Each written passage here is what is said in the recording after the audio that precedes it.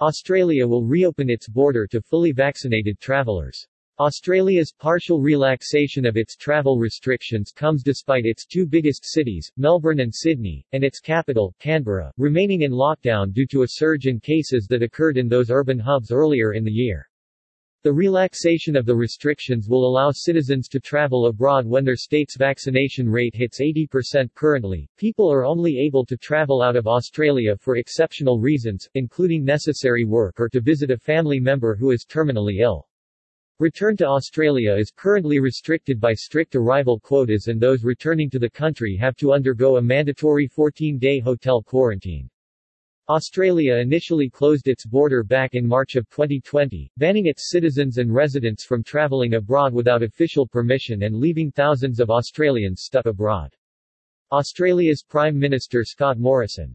It's time to give Australians their lives back, the country's Prime Minister Scott Morrison said today, announcing that Australia would begin to ease the severe border restrictions it had enacted early in the COVID-19 pandemic, allowing vaccinated citizens to travel internationally.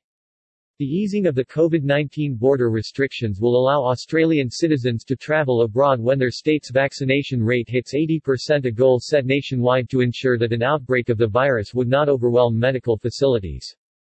Currently, New South Wales is the closest state to that threshold, being set to reach it in a matter of weeks, while Victoria is expected to be the second to meet the requirement.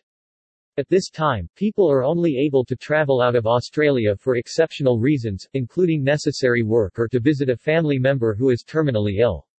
Return to Australia is restricted by strict arrival quotas, and those returning to the country have to undergo a mandatory 14-day hotel quarantine. Morrison also said that, as well as making it easier for vaccinated people to travel, the hotel quarantine measure, which costs Aus $3,000 $2,100, will be wound down and replaced with a 7-day at-home isolation. The relaxation will not immediately apply to foreign inbound individuals, although the government stated that it was working to ensure the country could soon be welcoming tourists back to our shores.